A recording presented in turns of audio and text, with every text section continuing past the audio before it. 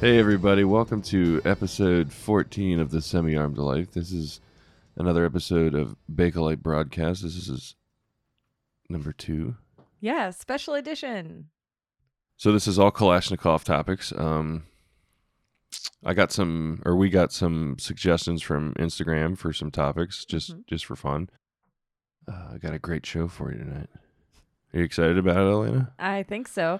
I'm mostly here to ask a lot of questions and clarify some stuff because Mike knows way more than I do about AK stuff. But I'm really excited to learn. You know more than about 90%, 99.999% more than most women about AKs, wouldn't you say? Maybe. Okay. I don't know. We'll shoot for that. There are a lot of women in Russia. Oh, yeah. All right. Well, good point. Maybe 95%. I don't know. Either of American way, women, yes, certainly. Maybe. But so recently, the AK has been all over the news. We're recording this the same night that the El Paso shooting happened, and Yes. what was it last Sunday? The Garlic Festival shooting. Yeah, but that guy, did he use an AK? I thought he used an AR-15. No, he definitely used either an AK or an SKS.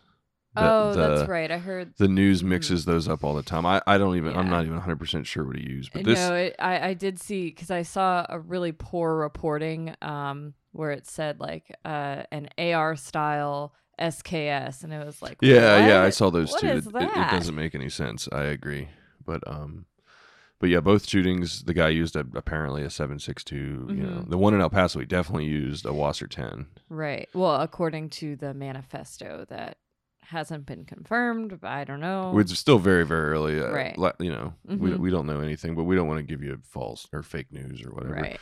But basically, they've just been all over the news, and it kind of makes me think how easy this stuff or how easy that gun can get banned or in danger, just because I feel like it's not mainstream and it's generally viewed as like the bad guy gun. Like, we've talked about that before. Sure. Yeah. I think that American politicians will have a much easier way of spinning it to, you don't need this, to ban this gun, because on the left they're gonna hate it because it's a semi-automatic, assault machine rifle with deadly stopping power, whatever the hell they say. But then on the right they have the anti-American narrative that they love to push. That's what the terrorists use and stuff like that. So. Exactly. So I totally agree. And I think another point is the guy in El Paso used 8 M3 7.62 ammo, which is just a type of hollow point ammo. Theoretically, they could ban that too. Yeah. And that's, so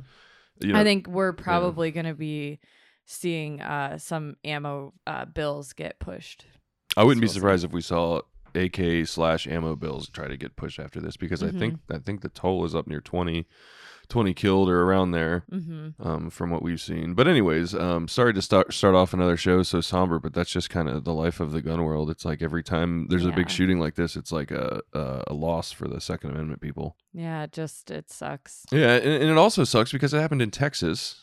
You'd figure everyone in Texas carries, but I guess people in El Paso, like that Walmart, nobody was carrying or something. It's crazy to think you can do that in Texas. Like the church, a couple years ago, there was a shooting in a Texas church. Right. Church makes sense, but a Walmart, like who?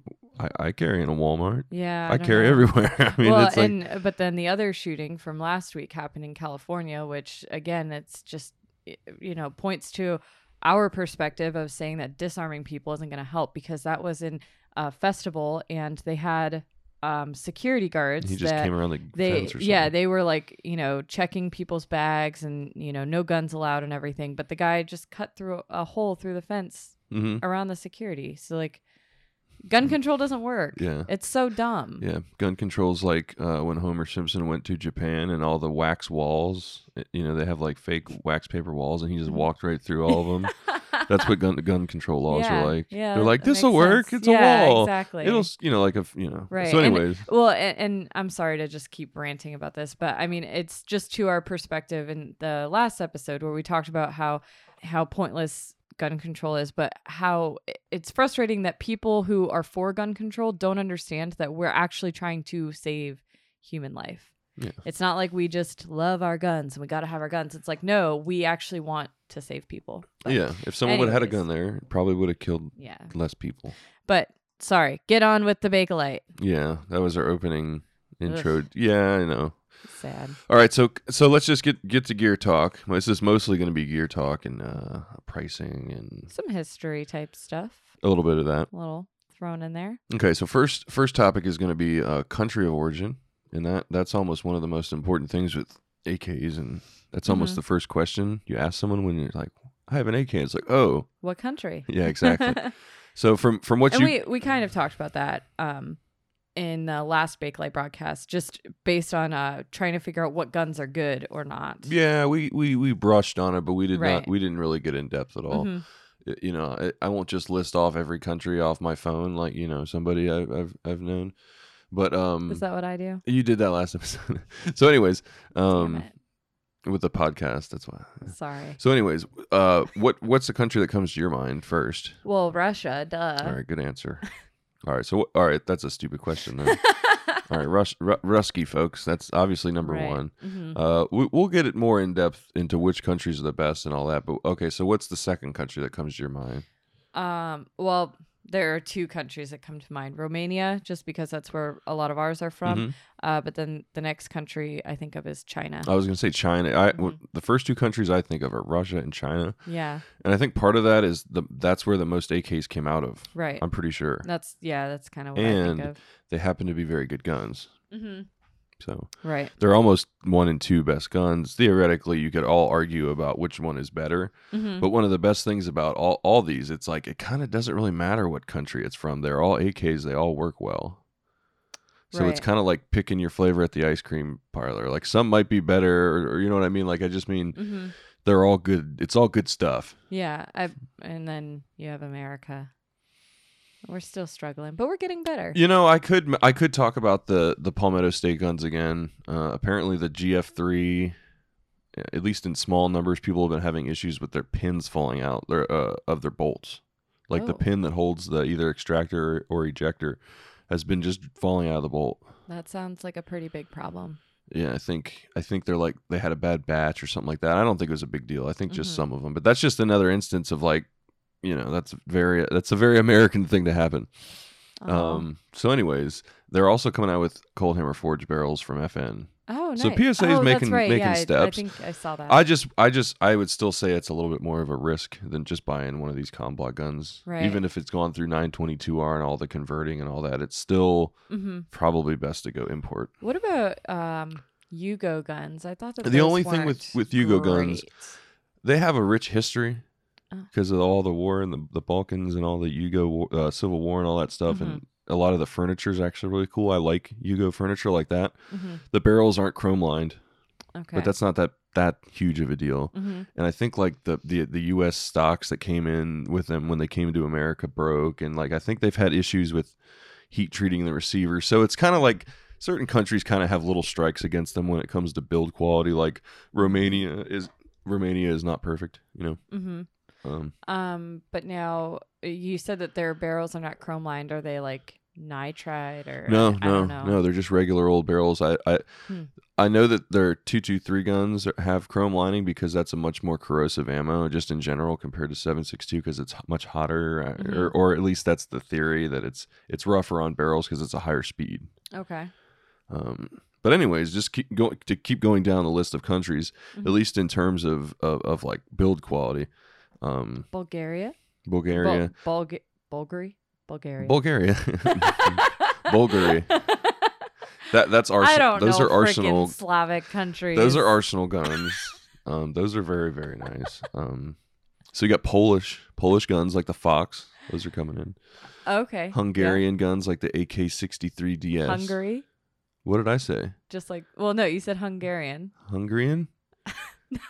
It is Hungarian. I just said Hungary because I said Bulgari. That's where I got. You're ruining our country of organ. Sorry. Country of organs. I think I'm adding some flavor. Okay. So there's East Germany. Those are really nice. That's another country. I don't know if I've ever... You can't really get one. You have to have one built. Yeah, I don't think I've ever seen one or... Yeah. They're super nice. They're super, super nice. Where do you get them from? Like K-Bar or something? I have no, you get them built from parts kits. Oh, okay. Like I think Rob Ski had one built from Definitive Arms at some point, and it looked really, they have really nice parts kits. And a lot of these countries of origins, you can just kind of think of these as guns and parts kits that get turned into guns. Okay. So you got like Romania. That's kind of like one of the most popular ones. Like for instance, that with the Wassertan, what this guy's, the guy used in El Paso. So we talked about Hungarians. They're really big on underfolders.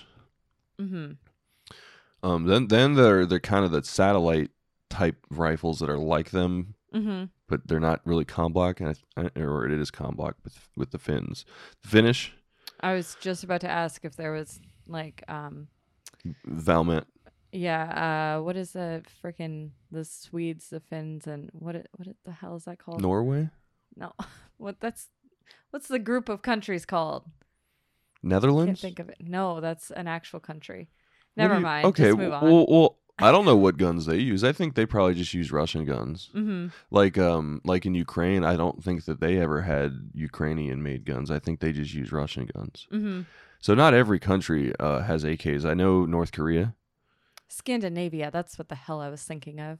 Norway, Finland, and Sweden. Were they NATO after World War II or not? Or were they on? I know Finland wasn't. I have no idea. Oh yeah, I'm not sure either. But anyways, sorry to confuse so you. Israel had the Galil. Yeah. Albania, I'm pretty sure has AKs. I know they made SKSs, but that's something that like you never really have seen. I don't. What about Turkey? Turkey didn't really make their own guns. They make they're NATO, aren't they? Yeah, Turkey's NATO. You keep asking me these things. It's okay. People, So anyway, so let me just keep thinking here. What other countries there might be? I think that's about it. I don't know. I'm probably gonna forget one. See, but either way, this is why I keep lists on my phone. That's true. You make fun of me. No, I don't. Oh, Mahdi. Egyptian There Mahdi. You go. Yeah. Egypt. So out of all the Middle Eastern countries, Egypt did make their own guns. I don't think any of the Saudi Arabian, and there's like Pakistan build crap guns that don't really count, like actually built in a cave. What about like Iraq or Iran or anything? Iraq had they had the Tabuk. So that Tabuk. They basically got Yugos. Okay. But I think that they made their own. So technically, yeah, Iraq would count. I don't know if Iran makes their own guns. I almost kind of assume that they have some from Russia or something, but I don't know. What about Japan? No, they never had AKs. Oh, okay. I wasn't sure because what's that Japanese gun designer that we wanted to mention on episode 13? We didn't talk about Nambu. Nambu, Nambu had nothing to do with AKs, really. Okay. So I think that's about it for countries of origin. And really, other than Yugos not having chrome-lined barrels, I can't really say that there's another country that you should like stay away from. Right. But I think we did forget Croatia. Okay. I think also, I know they make magazines. I assume they make their own guns, but I don't think we've ever got our hands on them. Oh, India. Really? India just started making, I think they're making patterns of the Russian design. So India kind of counts, and these aren't places necessarily we can get them from. We're just talking about like how rich the nationalities are that use AKs. But yeah, there's not really any I would tell you to stay away from. Okay. They're all pretty good, other than like U.S. Right. And obviously Yugos have had some issues, but so have this is why the Republicans are gonna ban them. Why? Because they're international? Yeah. Yeah, exactly. Like, we don't want none of them commie junk guns. Think about it. If everybody in America started like getting on the AK bandwagon, and people stopped buying up Colts, and people stopped buying up FNs, and people stopped buying up 223 or something like that. That'll never happen. I know. No, exactly. But I'm just saying, if that did happen, those companies, Republicans would stop the Republicans would be pissed. I mean, everyone would be pissed if Sure. That's why it's cool. Is it? Yeah. So, anyways, like you said, with all these guns coming in from other countries, most politicians don't like any guns, let alone foreign guns, let alone foreign semi-autos made from machine guns. But now when they come in, they have to be converted and all that. Yeah, because they have to be like hunting rifles when they come in. Yep. So it's like it's kind of a basic. workaround. Yeah. I wouldn't be surprised if this shooting in El Paso could spark something along the lines of 922 and being like, if they're allowed to ship in sporting rifles and then turn them into assault rifles, what's the deal or what's the point of that's something I'm worried about. Right. Yeah. So with 922R, we kind of talked about that in the last BAKELITE broadcast. Yeah, episode, that's super boring. So I don't want to get into that. But that does push us into our next topic though, which is import availability. Right. So this was something I kind of started to learn about. I didn't realize it was such an issue, but back when like over a year ago, when maybe 2 years now, I don't even remember, when we were looking at buying my first AK, the Paratrooper. Yep. Originally I kind of wanted a Sam 7 and from Bulgaria. Right. And one of the first things that you said was, "Oh, those aren't really, coming in right now." And I had no idea that was an issue. I was like, "What are you talking about? I can just go to the Arsenal or go to KVAR and order one." And you were like, "Nah, that's not going to happen." A lot of the websites, I mean, I even pulled one up. I pulled up Atlantic just for this podcast episode in general. Mm-hmm. A lot of them, you click on them and it's like out of stock. Mm-hmm. Click on out of stock. And a lot of the times it'll be something that was there forever and then it's just gone. Right. It really makes it tough to be a collector, but it kind of makes it fun because it adds more like personal value to it because it's like, oh, I've been scouring the market for this. Sure. But with people paying too much for things and it within kind of like, I'm not gonna say gun inflation, but like when the market sucks and there's not many guns, people will pay astronomical prices for the good ones. Mm-hmm. Well, and we also dealt with this when we got your Vepr, right? Because they didn't have them available. No. I ordered an Arsenal from Bulgaria and they said that it was in stock. Oh. And then we waited, I think it was like 2 or 3 months. Right. And then I decided, give me a Vepr. Mm-hmm. And it worked out nicely because then Veprs got banned. Right. But, that's what I mean. Even a website that says that it has it in stock doesn't necessarily even mean that it's here yet. Mm-hmm. So. Oh, that's so frustrating. Yeah, that was like 2 years ago when things were even better. Yeah. So things are even worse now. But at the same time, there's more stuff coming in from other places. Mm-hmm. So, like Arsenal, they'll get some stuff in here and there. You can almost always get one of their guns that they find in like a crate, like almost once a month or once a week. They say like, "Oh, we found another one in our stock," and then they sell it for like $2,000. Oh wow! And people pay it. That's crazy. Yeah. So right now. It's almost like stocks. It is. You have to get in at the right time. God, I knew you were going to say that. I just love that word. I love that meme if you've seen it. So anyways, Arsenal stuff, it does come in batches kind of. So like, I'm not sure when the last batch of like SLR 107s came in, but I think it was like maybe 6 to 8 months ago. Mm-hmm. And then along that same time period, there was a shipment of the CRs that came in, which are the ones that you can turn into SBRs. They're like cranks, I think, or at least combo gas blocks. We'll just say that. Okay.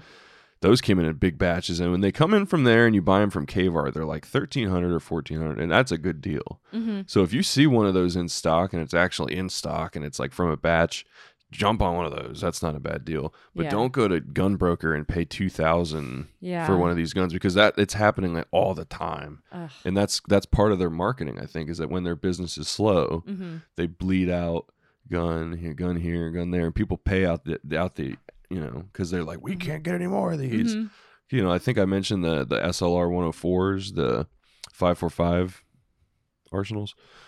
I think those are never coming back. Oh. And those right now, I don't think you can find them anywhere for under like $1,800. They're kind of like Sega's. Your buddy Pat has? He's got a Vepr 545. Oh, okay. You can still get those a little cheaper than the other ones because they're still kind of floating around. Mm-hmm. But the 104 is really dried up. Yeah. So that kind of gives you an idea of once these things are gone, they do kind of leave. Mm-hmm. So I think there still are batches here and there coming in from Arsenal. So I think the boat is still coming in from Bulgaria. Didn't that happen for a period of time even with Wassers? There was a short period where they were a little bit behind. Mm-hmm. But I don't think it equated to anything. I think that the numbers of Wassers that come in kind of keep everything stocked. Okay. So you can still come across an Arsenal at a shop, and it'll probably be between $1,200 and $1,300 or something like that. Especially one of the folding stocks. Mm-hmm. Just trying to think, but like Sega's right now are like $2,000 if you can find them. You can find the unconverted ones, the ones in sporter configuration. Right. You can find those between like 500 and like almost maybe even 1,000 sometimes, which is crazy. Kind of crazy for an unconverted, trigger guard is all the way back and it's a big pain in the butt. So anyways, talking about actual availability. So I was saying things were getting a little bit better. The WBP guns. Mm-hmm. So we've been getting those in. And Atlantic has had a good amount of those. Those are good guns. Where are those from? Poland.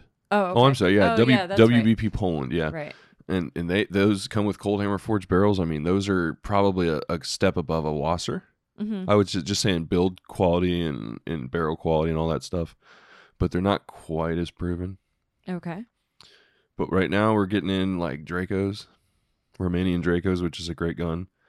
The Century Arms, the new RPK, and like the fake Dragunov from Romania. I can't remember. PS. Oh, yeah. Didn't they? Wasn't it like PSL or something? Yeah, PSL. Oh, you beat me at that. Yeah, I couldn't think it was called. I was like, PS. I know stuff. I was gonna say like PSG1. You watch it. That's I know some other AK stuff. But didn't they like make the price ridiculous on that? Yeah, that gun is really expensive. Like but $1,600. Yeah, but it comes it comes with an original scope. It's not. Oh. It's kind of expensive. But from Arsenal right now, it looks like we got the Sam 7K, which used to be like $600, $750, I think, and now they're selling for $900. Dang. But yeah, they have those in stock right now. I'm in Atlantic. But as for what's coming in, especially from Arsenal, like I don't even think they know. Because if you like called up Arsenal right now and asked them like, when are you going to get a batch in? I feel like they're either going to give you a total BS line, which would be like, oh yeah, couple of weeks here, maybe 6 to 8 weeks, which was what they kept telling salesman. me. Yeah, I remember they kept saying like 6 to 8 weeks, and then it became like 30 weeks or like or something. I think we waited like 3 months. No, I don't think it was that long. It was definitely maybe 2 months. way longer than I wanted to wait. It was ridiculous, but it was good that I got the Weber because that's another gun that isn't coming in anymore. And once it doesn't come in anymore, that's when the prices skyrocket, and you're pretty much limited to kind of like gun shows and secondhand purchases. Let me think here. Import availability. The WBP Lynx, those pistols, those got approved. Right now we're getting in Polish 80% lower, or not lowers. I've been doing too much AR stuff. 80% receivers, which apparently are really, really nice. They're like perfectly made in Poland, but they have a few holes left out. I think they did most of the easy stuff. So right now, if you wanted to get one of those Polish receivers, and say like a Polish parts kit, and you put it together, how is that much different than a Polish gun? I don't know. So that's a pretty good way of doing it yourself. So that's what I was saying. We're losing battles, but we're still winning some more here and there. So now I know that pistols don't have to comply with 922R. Yes. So this might be totally irrelevant. I just maybe whatever. But do they come in greater quantities just because they're easier? I think so. I think that's why there's been a lot of Dracos imported. Okay. Like Dracos are almost always in stock. Yeah, that's kind of what I was thinking. People are sleeping on the Draco, and I only say that because like it is I'm obsessed with my Draco. It is one of my favorite. Anybody that follows you on Instagram knows that.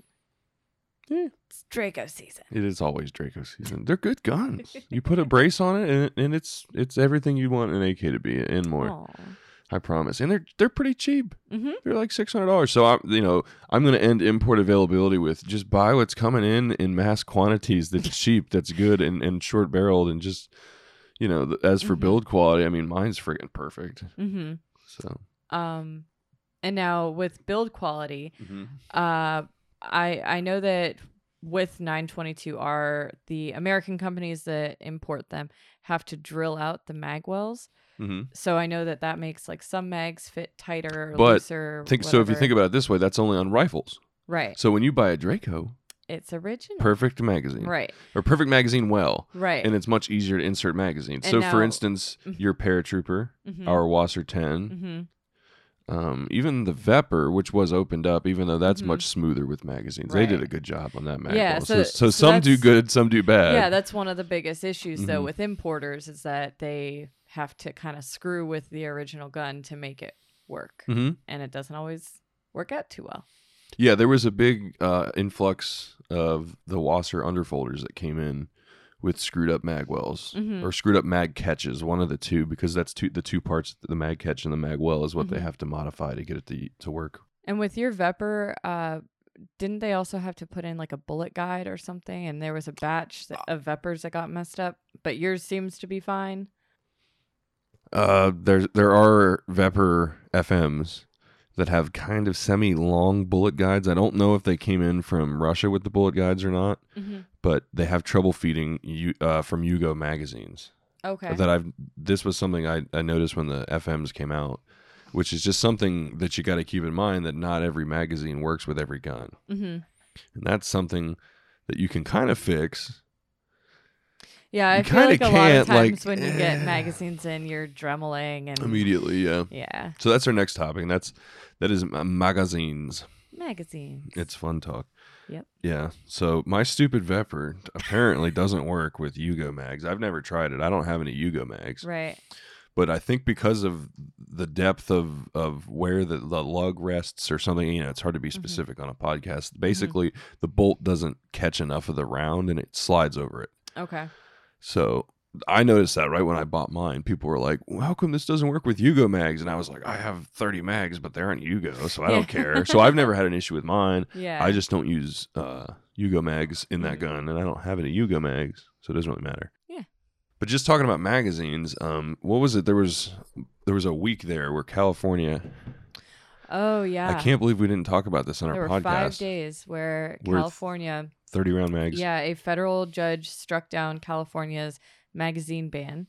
And basically there were 5 days where 30-round mags were totally legal in California. And then immediately after that, the judge put like a halt basically on that. I can't remember exactly what the legal term is, but basically he said like, we're going to hold off on this. Time out. What was it, like 4 million? There was an appeals filed. Was it like 4 million magazines or something? I thought it was only 1 million. Either way. It was definitely up there, though. It was 1 million or more magazines were then bought by specifically California. Or whatever. Yeah. So anyways. That drove up prices. Just to give you context on this. So when that happened, the AK mags went up in price. And they haven't really gone back down. Right. At least the surplus stuff. And what we think happened is they just got bought up. Yep. And there's like probably way less surplus mags than there was 6 months ago before this magazine thing happened. And it could be minor. We could be overreacting. But I'm having a lot of trouble finding decent surplus mags for under $15, which 6 months ago, that's what I did. It was the norm. Yeah. So that's most of my magazines are Polish, Romanian, Hungarian, Eastern Germany. No, I don't know if I have one of those. I might have you had one. Oh, just kidding. Bulgaria. I don't think I might have 1 or 2 Russian mags. I don't have any Chinese mags, but a bunch of surplus steel magazines, and I got them all for what, like 13 or 14 bucks. And nowadays, I don't think you can find them for that cheap. Yeah, and that really kind of turned me off. But we have another thing. We have a thing going for us is that now we have X-Tech Tactical, right? Who makes strong magazines. I still would prefer Eastern European magazines just in general. They're just brick shit houses. Well, and the X-Tech mags are like polymer, right? But they have metal tabs and I think feed lips, and according to everyone, they hold up really well. Okay. So we have good mags that you can buy here, but $25. Yeah. $20 or something like that. That's what I mean. So kind of the days of $13 good to go mags are kind of gone. We're poor. Well, to me, it's kind of like a crisis because we're over here just being like, we used to be able to buy $13 magazines. All right, well, let me justify this. So when I used to buy $13 mags, it would be under $50 shipped. Yeah. And now, if you want to buy 3 mags, it's going to be over $60. That $10 means everything to me. Yes, it does. And I don't really like using Magpul mags. Yeah. For AKs. I don't trust the plastic tabs. Well, I can't use them in my paratrooper because of my dong. Your dong. Sounds so gross. Dong joke. But it's a real thing. You got it. My wooden foregrip. Yep. It's called Romanian dong. And it doesn't fit certain polymer magazines. The dong does not fit properly. Well, that's just another example of certain magazines not fitting in certain guns. Right. And that's not a thing with ARs. That's kind of specific to guns like the AK that are from all over the place, or So my personal like favorite magazines, which is the name of the show, BAKELITE. And when I got into AKs, they cost about $40. Yeah. And I don't think they're anywhere near that now. Oh, like more expensive? Oh, yeah. Okay, yeah. I think they're up in the 50s. Yeah. And even maybe 60s. I really don't know. Rare commodity. I know that AK Files Marketplace is like the best place to buy magazines. And I'm sure you can still get magazines for under $20 on sure. from buying from people using like PayPal or whatever. But I just like going to Apex or Arms of America and just being like, 3 of the grade 2, $14. Okay, boom, under $50. I was doing that like once a month for like 2 years almost. And now gone. Yeah. So it's unfortunate. I think, and with BAKELITE mags, those are more expensive because there weren't that many made, right? There were less of them. The surplus mags that were steel were made for longer. And they're just exotic looking. People don't want to sell them. They want to keep them. And I've seen people that have 20, 30 BAKELITE magazines. God. It's cool, isn't it? Yeah. A lot of money. It'd be so fun to be rich. Well, yeah. I could have bought like not instead of like 50 AK mags, I could have bought, 15 BAKELITE mags. Yeah. Just been a swagster. Mag swag is a thing. Oh, man. All right. So anyways, just to keep going for magazines, I'm going to talk about magazines forever. Yeah, go for it. I'm loving it. So talking about ones that don't fit in certain guns. Okay. Just as an example, I used to buy these Polish refinished grade 2 surplus magazines, and they had this black thick paint on them, and they didn't fit in any gun I bought. Yeah. So you take a round Dremel head, or not the round one, the drum. Dremel head. It's hard to say that. And you just run the drum back and forth on the bottom of that locking lug, not the top, not the bottom of the rear locking lug. Just if it doesn't all fit, over the bottom. just get rid of that stuff on the bottom until you get a nice click, and then a nice click telling you that magazine's in there. And that is one of the most valuable things about the AK magazine, the Rock and Lock. The Rock and Lock magazine, just the way that it goes in and getting that good audible, or at least you can feel it throughout the whole gun. Yeah, that confirmation that your magazine is not going to fall out. Yeah, that's, one of the biggest problems that I have with AR-15s is just you have to slam the magazine in when it's full. You have little small light hands. It's like, I have little woman hands. I know. For me though, I don't even think about it. I just give it a good smack and a good pull. That's the best way to do it. You smack pull with an AR mag. Smack pull. Push. I think they call it push pull. I don't know, but yeah. It's just frustrating. I don't know with an AK. It's funny though, because when I first got an AK, I didn't. You struggled a little bit. I struggled really hard with the mag reload, and now it's smooth as butter. To me, I know it might sound stupid or it might be a stretch. Loading AK mags is almost like riding a bike. If Once you got it, if they fit. Yeah. And if you have a good mag well, for instance, like one of our Wassers, like no matter what, I kind of take a little extra time to get it in there because it's not the right size exactly. All of this is what she said. Yes, magazine fitment. Well, of course, we're going to relate all of this to that's what she said. So, anyways, see, when this is your show, I have to be the one that's just shit talking. You're the whole comedy time. one. Yeah, I'm the serious one. I'm so, anyways, so the Vepr magazines are like butter. Draco butter. They go right in. I'm just going to do that for magazine entrance sound. It doesn't sound at all like click. That. But yeah, our 2 Romanian paratroopers that got converted, or not 2 Romanian, our 2 Romanian rifles that got converted by Century, both are a little bit tougher to get a magazine in consistently quickly. And what can happen, that magazine tab can get locked in with the front of it not locked in, and you'll look like an idiot because the mag will get kind of stuck, and you got to hit it out of there. Yank it out. So there are downsides to both. We've all been there. There are downsides to both types of magazine locking systems. Except Robski, he never messes up. I've seen special forces dudes that can't get a magazine in, and they just throw it and then grab another one. I'm not even kidding. Oh my gosh! It was in slow motion. And he did like 6 rocks. He was like, ooh, 1, 2, 3, 4, 5, 6, and then threw it, grabbed another one, got it in instantly.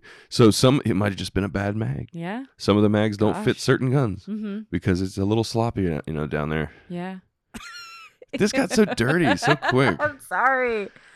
All right. So anyway, so along the lines of availability right now, I don't know what to tell you to buy. I really don't. That's not helpful. I would tell you to go to AK Files and try your best to find cheap surplus magazines and try to be able to get 3 for under 50. And those are good to go, and they last forever normally.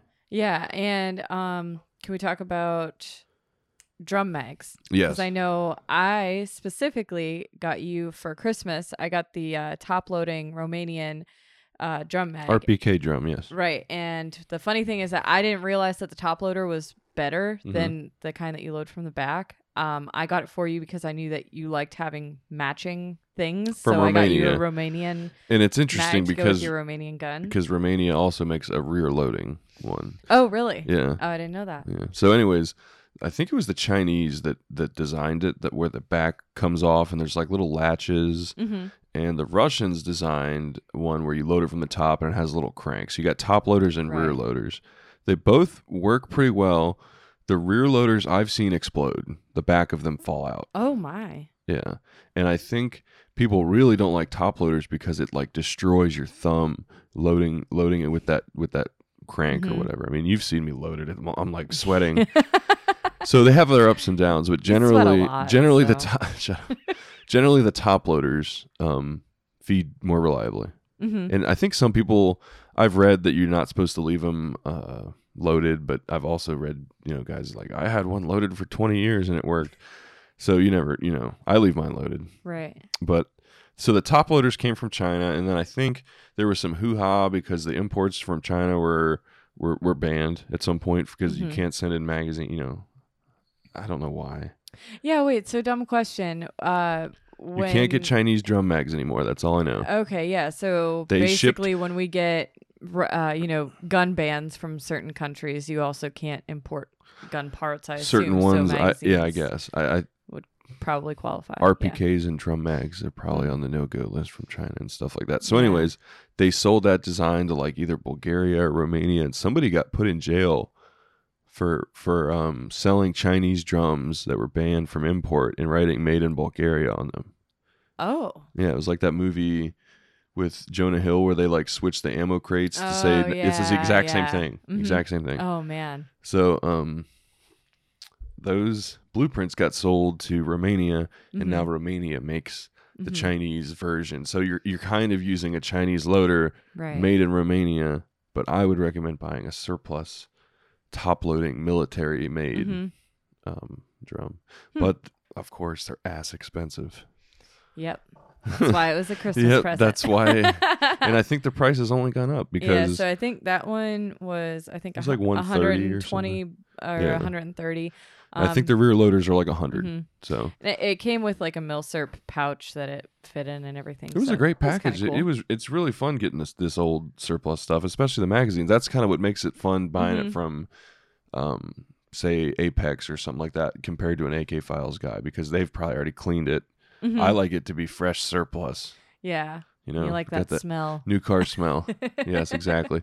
So, well, go ahead. And sorry, just a lot of times, so we already mentioned that you oftentimes have to like fix the mags when they come in. Like you might have to Dremel them so they fit they'll have properly. Rust. I was just going to say there are a couple other issues that you run into, and that's rust, and you have to clean out all of the nasty cosmoline. And yeah. So, but once you do all that, once you get them cleaned off, they're like not really bulletproof, but you know what I mean. The steel ones will last you forever. So right now it's like kind of worth it to throw the extra couple bucks. But in my head though, I'm just, I can't pay $60 for 3 surplus magazines. I'm just like, I got enough. Yeah. I'd rather buy $10 Magpuls almost. And I know we haven't been to the gun show in a while, but do you think at the gun show you would find them any cheaper? Or? I know that like 2 years ago I went to the gun show and I got I think I got 4 for $30 or something crazy like that. Wow. Yeah. So we should go to the gun show more often. They're probably more expensive now than they were then. I mean, that's kind of the trend with all this stuff, at least since I've been in it, that the prices only go up. Yeah. Other than like the US made stuff, like the prices of the Magpul prices have gone down, magazines have gone down. Another thing is just the numbers of them. So like, for instance, those like the original Russian slabs that are from like the actual AK-47s, there's not that many of them, so they sell for like 100.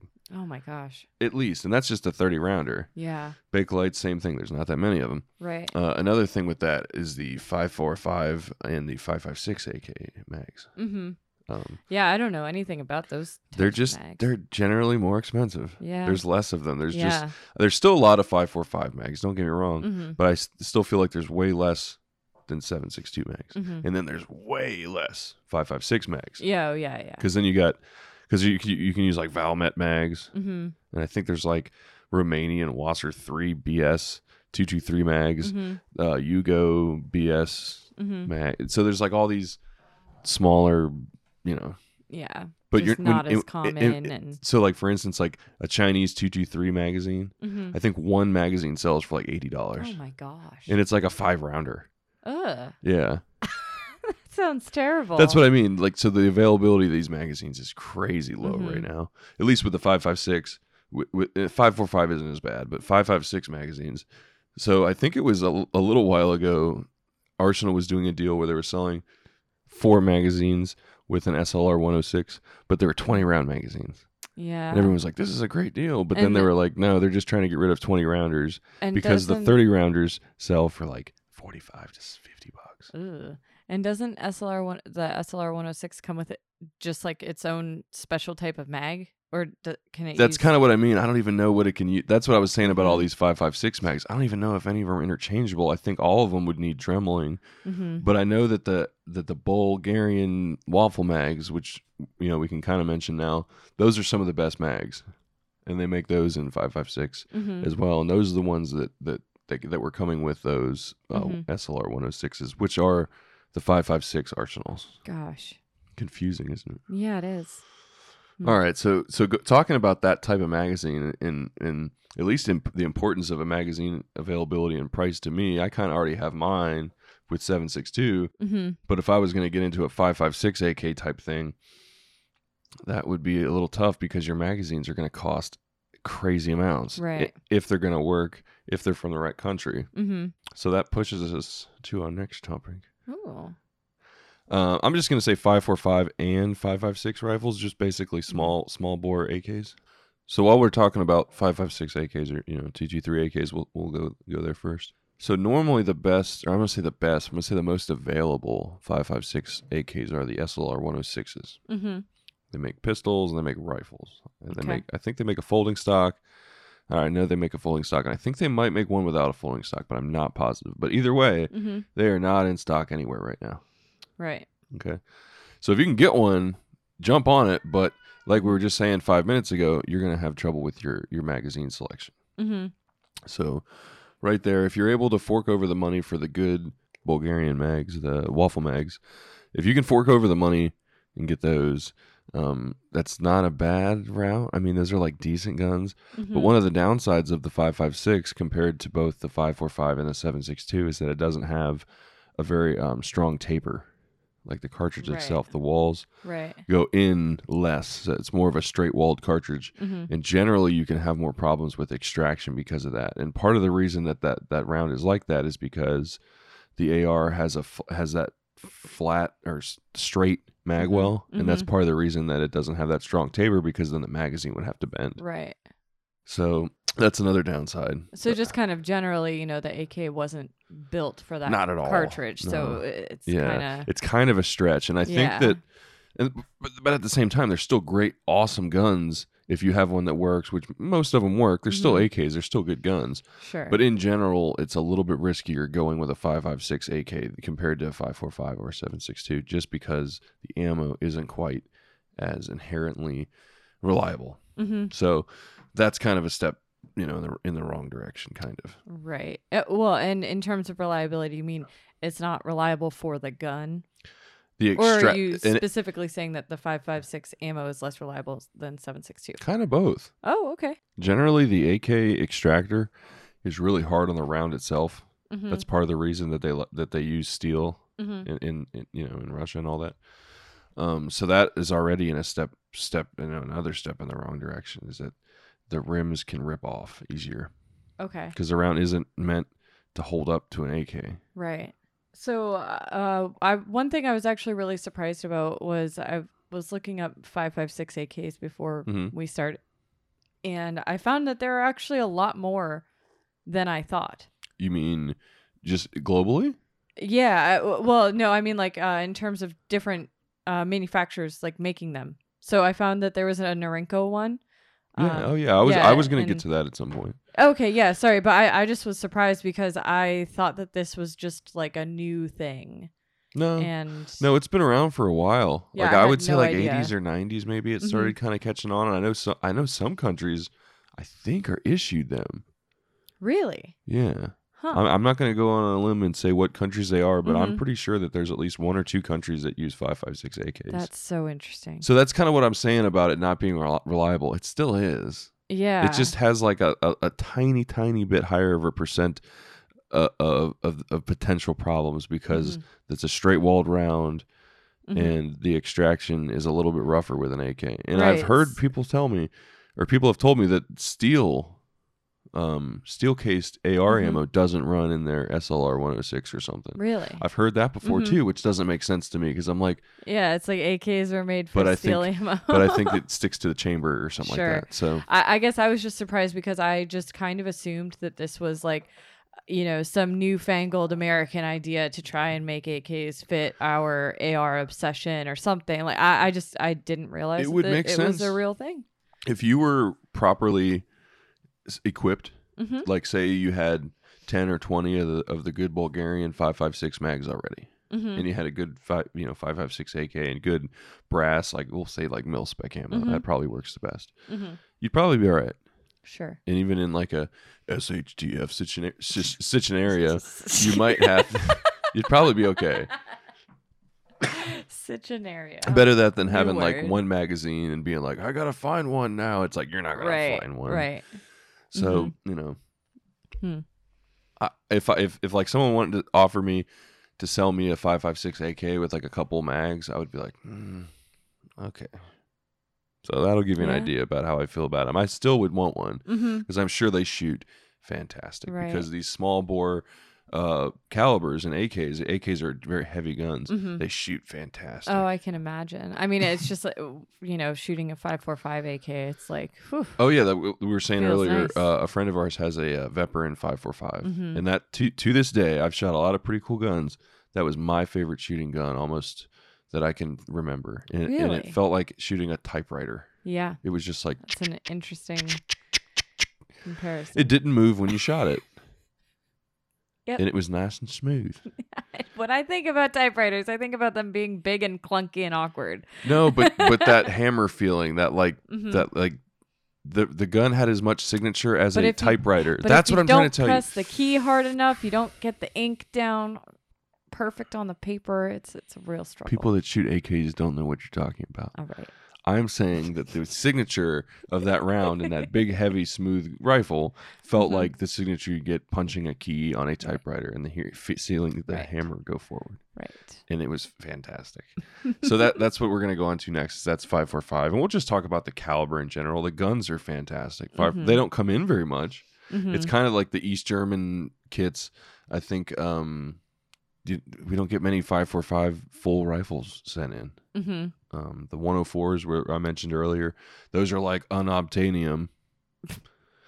So, you know, you're stuck with kind of kits. But outside of that, the magazines are pretty available. Still, albeit expensive, they're more available. And it's all mil spec. It's all meant to work together. So a 5.45 AK is going to be much more reliable than a 5.56, in my opinion, or at least statistically, it makes more sense because the freaking military made it, not some other military. The Russians made it. Okay. It's more of an original design. Well, so I did find, though, that Kalashnikov Concern made a 5.56 AK.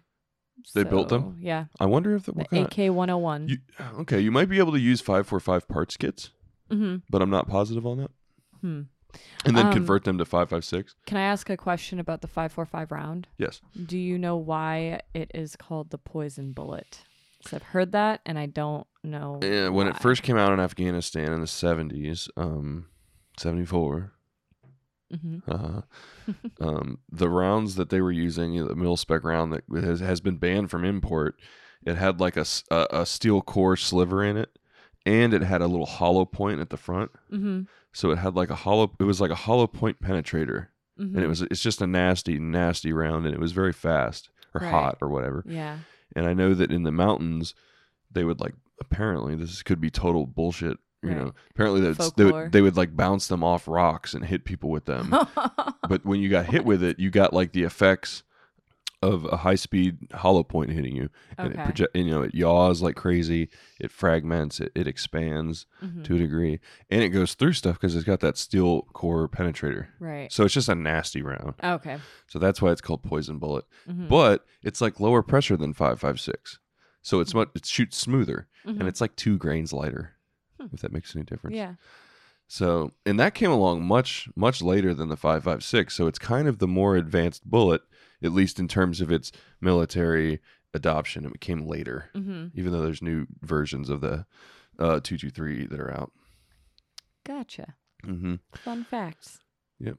But anyways, the 5.45, no other country other than Russia really uses it. Okay. And I could be wrong on this. I think only Russia even makes it. Really? I could be wrong. That could be a stretch. Okay. But no other country uses it because they're either NATO or they prefer the 7.62, and 7.62 is still very prevalent. Yeah. All sorts of countries make 7.62. So that's something that I've said. I said at one point that it was dead, and then I corrected what I was saying, or at least I said it was dead everywhere but Russia, and I corrected it to it's a niche cartridge because there's not that many people that shoot it. It doesn't come in very much, but you can still get it very easily. Yeah. But it's all from Russia. It's all from Russia. Yeah. So if Russian ammo gets banned, you can still get 7.62 from, say, Taiwan or Ukraine or blah blah blah. But I could be totally wrong. Ukraine might send us 5.45, so that could be wrong too. I'm not sure. But either way, militarily, only the Ruskies use it. Yeah, I heard Brandon Herrera's or at least trying to make an AK-74 now. Somebody mentioned that on my IG. So that's part of the reason we wanted to talk about 5.45 and the small bore guns.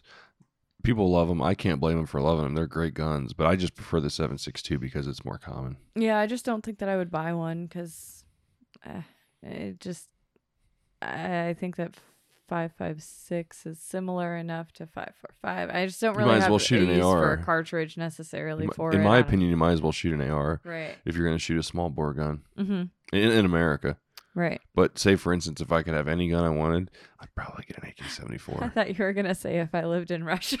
Or if I lived in Russia and I was like in the military, I'd probably want an AK-74 just because they shoot so nice. Yeah. So it makes sense. So it's like, I see why it's a niche cartridge. It's kind of like a 7.62 Tokarev. Yeah. At least in terms of how much comes in and how much people shoot it, it's probably about on the same scale. Yeah, no, I mean, it's definitely a cool gun to have and to shoot. I know that Kalash didn't like it. Really? He said that the 30 cal was preferred to 5.45, but he's kind of old school. Yeah. You can tell by his gun, rifle is fine. He's a little bit of a Luddite, but not really. So anyways, let's talk last topic, Kalash influences or influencers so I'm going to talk social influencers. I'm going to talk specifically about the gun itself and where its features came from. Yeah, we're not actually talking about social influencers, guys. No. I mean actual design influences. Real influencers. Yes. And a lot of people say that the Germans were a big influence. And what I think it was, that type of gun, 30 cal, semi-auto, full auto, pistol grip, piston gas system. I think that gun itself, in practice, is just like the STG-44, and that's why there's the confusion. Sure. So I think that the problem is that the STG-44 looks a lot like an AK-47. That's what I mean. In principle, though, they're like the same gun. No, but the STG-44 has a tilting block. Or tilting bolt, rather. No. I'm saying in principle, they're both quote-unquote assault rifles. They're medium-sized bullets, 30-round magazines, select fire, pistol grip. Right. They check all the boxes. So that style of gun, I'll say. Okay. So that style of gun was a little bit. I can see where they get confused. Right. So, anyways, what do you have? You got anything? So that whole it started as like a conspiracy theory that the Russians stole this design from the Germans, and there's also this conspiracy that captured German engineers from World War II. Made it for him? Sorry? Made it for him? Yes. Yeah. Yes. And that all kind of comes from, you can look at, Americans literally did that. Like we used The German Operation engineers. Paperclip. Yeah, we used German engineers to do like NASA stuff and build rockets. That is possible now that you mention that. Anything's possible. But so a lot of people say like, oh, the Russians probably did the same exact thing, but because the Soviet Union was so tight with, letting out information, we would never know and whatever. But what I found that's interesting is that the Russians actually had at least 9 prototype rifles that kind of led to the AK-47. And it was that style. And it probably was before the 44? The STG 44? Well, so what's interesting is that all of these, some of them were built during World War II, and I think some might have been before World War II. Okay. But all of them have 44 in the name. Oh, so I think that they probably So that does look suspicious. I mean, chances are they got one, read it, and saw that it said 44, and they said, we need to make one of these. Cut our cartridges in half. Give us 30-round magazines. But the design is totally different. Yeah. So, and actually what was interesting is that, I mean, all of these looked kind of funky, these prototype guns. One of them actually honestly looked like a Bren gun, which... With a top mag? Yeah, okay. Yeah. It loaded from the top. One of them looked kind of more like an RPK. It was really confusing. If anybody's interested in some of these, I'll just mention a couple of them. One was the Tokarev AT-44. There was the Korovin AK-44. The Balkan AB-44, that's the one that looks like the Bren gun. There's a bunch more, but I'll just list a few. That's pretty cool. I didn't know that Tokarev made a version of it, or a predecessor of one of the AKs. Yeah. I don't even think he was around, and I don't even think Kalash was around in 44. I could be wrong. Well, he was, I assume he was born before that. No. I think he was in the war. Yeah. He might have been fighting then. Yeah. That's but I know true. that he worked on the guns once he got injured and stuff like that. So the timeline there could be a little bit fuzzy. Sure. But Kalash, I'm just going to keep calling him that for short. He did get a lot of his ideas. He did siphon them off of other guns, which almost everybody did it. Everybody does it. Every single inventor uses things invented by someone else. Yeah, it's like we mentioned that John Browning's designs have been used for every gun ever since he created them. So just to be specific, like the Rock and Lock magazine, that came from the Bren gun. Okay. And there might have been a gun before this, and I could be fuzzy on some of these, but for the most part, the main guns that came from most places. Where is the Bren gun from? Originally? Yeah. I think you're gonna stump me here. I believe it's Belgium. I don't know who designed it. No, it's Lee Enfeld. It could be English. I think it's a Belgian gun. I have no idea. Sorry, everyone. We're gonna look this up. We're gonna check Mike's gun knowledge. Let's see. Designed in Czechoslovakia, manufactured in the UK. Damn it! I was gonna say Czechoslovakia. They had a different name for it. Sure you were. Sure you were, Mike. Okay. All right. I'm wrong. Damn it. I am a little bit upset about that because I was on the back burner with Czechoslovakia, but it was called something else and it looked a lot different. Should have done a phone a friend. All right. Well, either way, the Angel of Verdun. Okay. Good point. Go ahead. I knew that the Rock and Lock came from that. Okay. That was a big thing.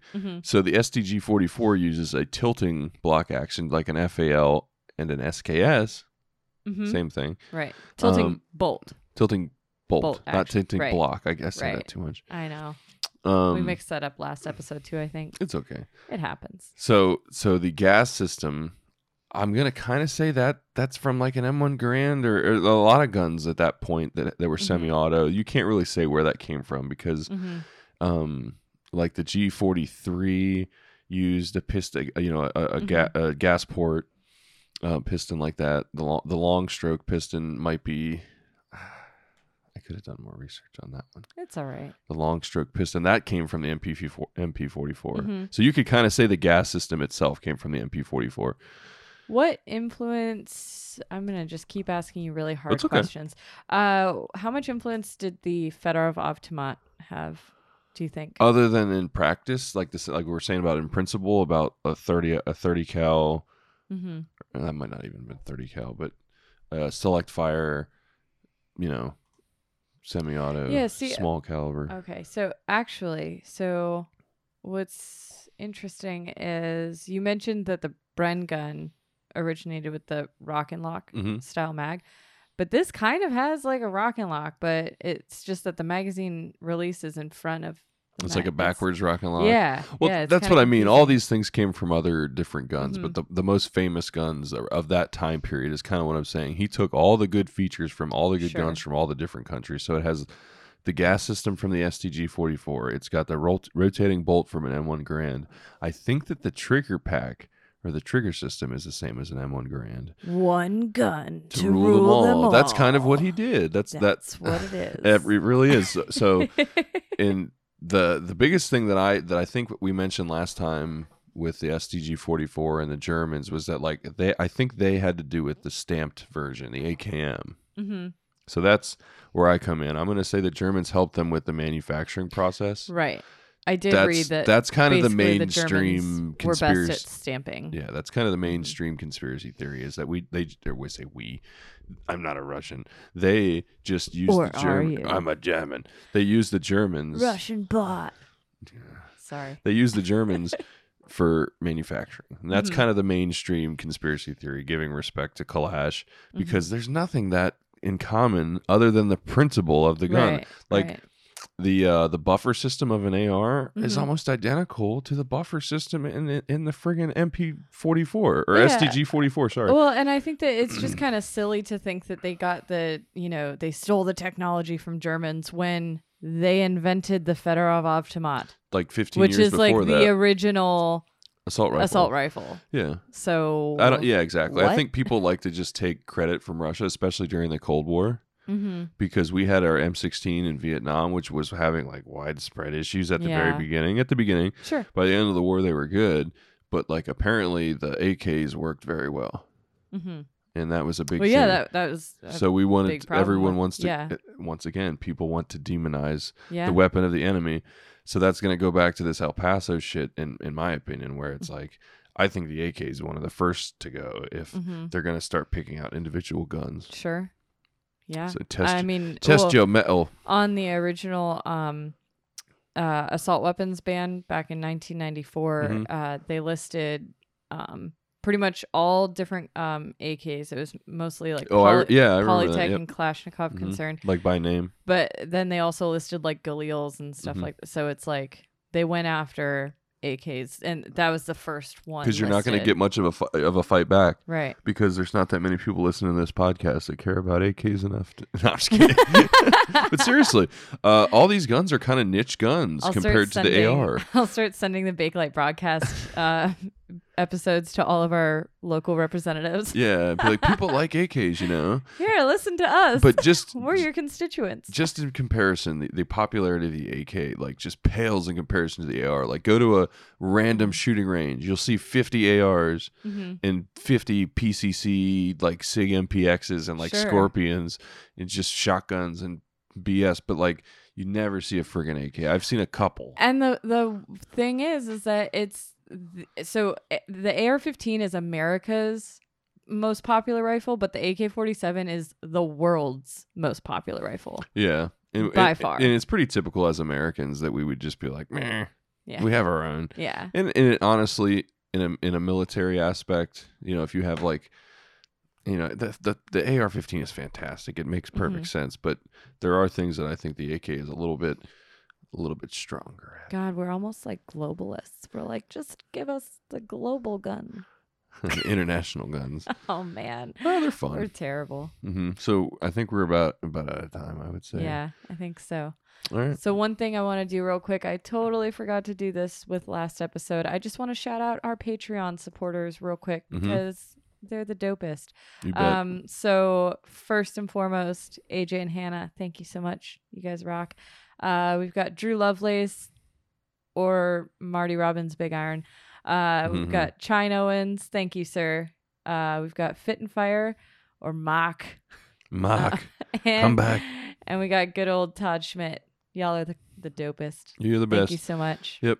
And if you guys have any questions about AK specifically or questions for New York Reload Revolver Mike, shoot us an email or on our Patreon or on our website or even on Instagram. Who cares? Just hit us up. Just let us know. We'll talk about whatever you want to talk about. You can come to our front door. We can teach you how to make sight adjustment thing on your AK. Mm-hmm. If you turn that up to 1,000 yards, it makes it shoot faster. We'll teach you how to do that. You just got to ask the right questions, okay? That's a real story. Oh my God. Yeah. Wait, can you tell people about this? Because Mike told me about this just the other day. And it made me so sad for Africa. There was an American operator in Africa that said all of the AKs that they found had the sights set to 1,000 meters because they thought that the bullets shot faster to get to 1,000 meters. So they had all their guns turned up to 1,000. And I'm pretty sure they hit nothing. Oh, that's so sad. Mm-hmm. So these are these are how simple these guns are, though. That's why I like them. Yeah. People that think that use them and still manage to hit stuff with them. Still manage. Imagine someone that knows what they're doing with one. Oh my gosh, seriously. Well, yeah, exactly. They're deadly guns. There's no doubt about that. Yeah. That's why they're the best for defense. All right, y'all. Well, thank you so much for listening again, and we'll talk to you soon. If you're still awake.